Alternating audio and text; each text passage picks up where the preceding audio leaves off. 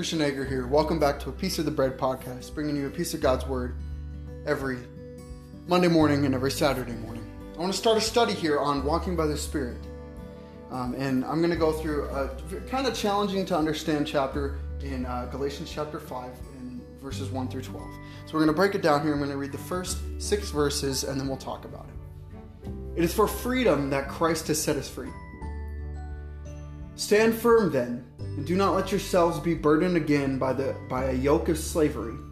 Mark my words, I, Paul, tell you that if you let yourselves be circumcised, Christ will be of no value to you at all.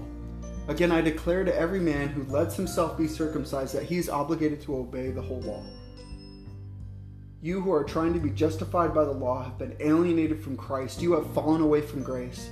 For through the Spirit we eagerly await, by faith, the righteousness for which we hope.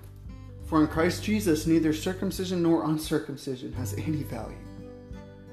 The only thing that counts is faith, expressing itself through love. So what's interesting in this passage here is this idea of freedom. Christ died so that we could walk in the Spirit with Him. You see, Paul is combating the very notion of living by the law here. He brings up this idea of circumcision, and this might be a kind of a tough thing to understand, but it's a very big cultural thing in Paul's day and age. So what's Paul saying here is he's saying, again, I declare every man who lets himself be circumcised that he is obligated to obey the whole law. According to Jewish law, if you are circumcised, you got to obey the whole law. You are trying to be justified by the law rather than be justified by grace. You see, Christ frees us from the very law that we are under. It is either law or grace, not one or the other. You see, freedom rids us from the law that we are under. I see this a lot in our society, unfortunately. This idea of wanting to be circumcised, wanting to be in the in crowd. And I'm not saying it like it's actual circumcision, okay? I'm not saying people are going around doing that all the time. And that's not the point here. The point is not the circumcision. The point is the attitude behind it. Paul is saying, why are you guys wanting to do this? Paul even brings it up in verse 6. He says, For in Christ Jesus, neither circumcision nor uncircumcision has any value. The only thing that counts is faith, expressing itself through love. Faith expressing itself through love. So then why? My question to you guys today, that I see far too often is us get so, especially in an election season, get so one-track minded. We support one candidate, and I'm not saying that that's a bad thing, and I'm not saying that it's a good thing either, okay? What I'm saying is we let that take over our lives too many times. I'm voting for this certain candidate in this certain party, or I'm voting for this other candidate in this other certain party. And we let that control the narrative of Jesus, which is dangerous to do, which is a very dangerous thing to do. I've seen far too many Christians lose friendships and lose their relationship with God because they've become too political, or they become too narrow-minded, too focused on something that doesn't really matter. And that's what Paul is trying to bring up here. He's saying, guys, whether you're circumcised or uncircumcised, it does not matter to Jesus. What matters to Jesus is that you're willing to have a relationship with Him. That you're willing to seek salvation through Him, through the watery grave of baptism. That's important. If we keep going through the next, the verses here, the analogies here, Paul starts in verses 7 through 12. He starts to bring up these different analogies, all right?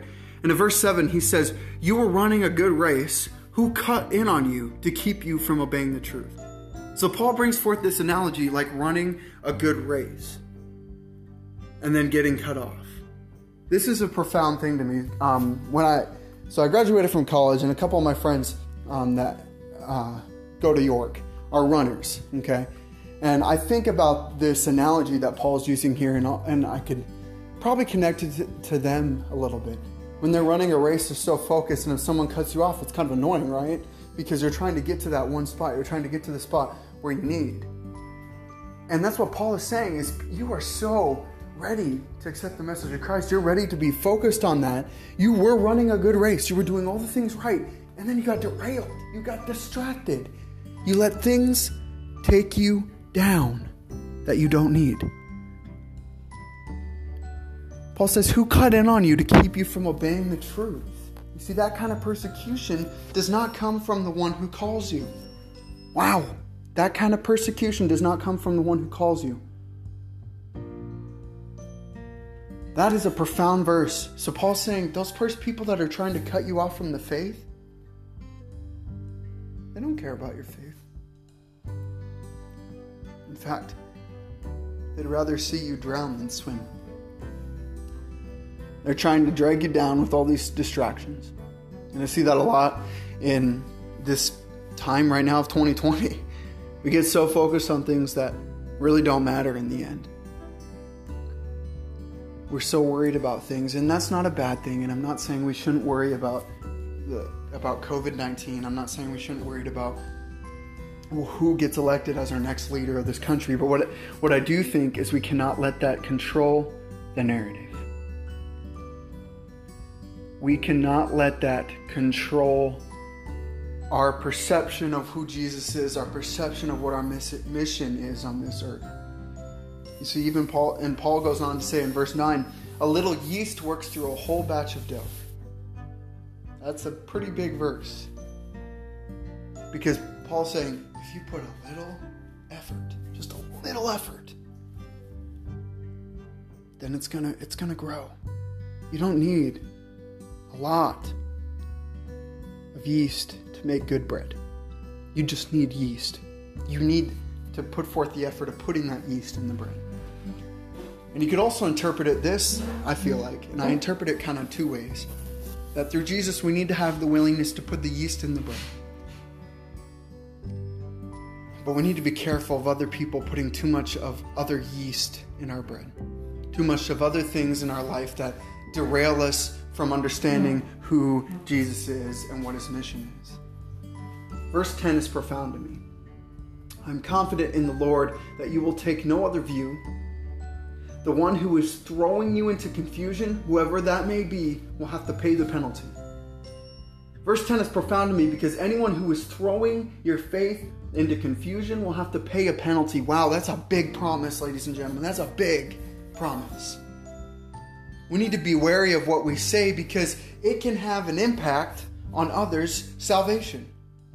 Are we preaching Jesus or our own version of what we want Scripture to say? We need to be careful not to water down the Scripture of Jesus. You see, Paul could have easily have done this. He could have watered down the Scripture and not much of it. Paul was so emotionally involved in this personal appeal, so stirred to his depths, that one of the bitterest and cruelest expressions pours out in verse 12. He was so emotionally involved, as the Communicator's commentary puts it.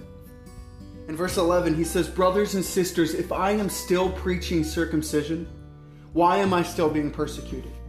In that case, the offense of the cross has been abolished. Then he says in verse 12, as those agitators, I wish they would go the whole way and emasculate themselves. King James Version says, I could wish that those who trouble you would even cut themselves off. So let's break this down a little bit. What does this mean? See, Paul could have easily done this. Paul could have watered down Scripture and not thought much of it. Paul could have said, yes, you need to be circumcised to be saved, only to appeal to a crowd. But no, Paul came to preach Jesus no matter the cost. How many times do we do that? How many times do we sit there and try to water down the message of Jesus? Try to water down who Jesus really is? What are we gaining by that? What are we gaining by that when we tell people a false message of Jesus? Nothing.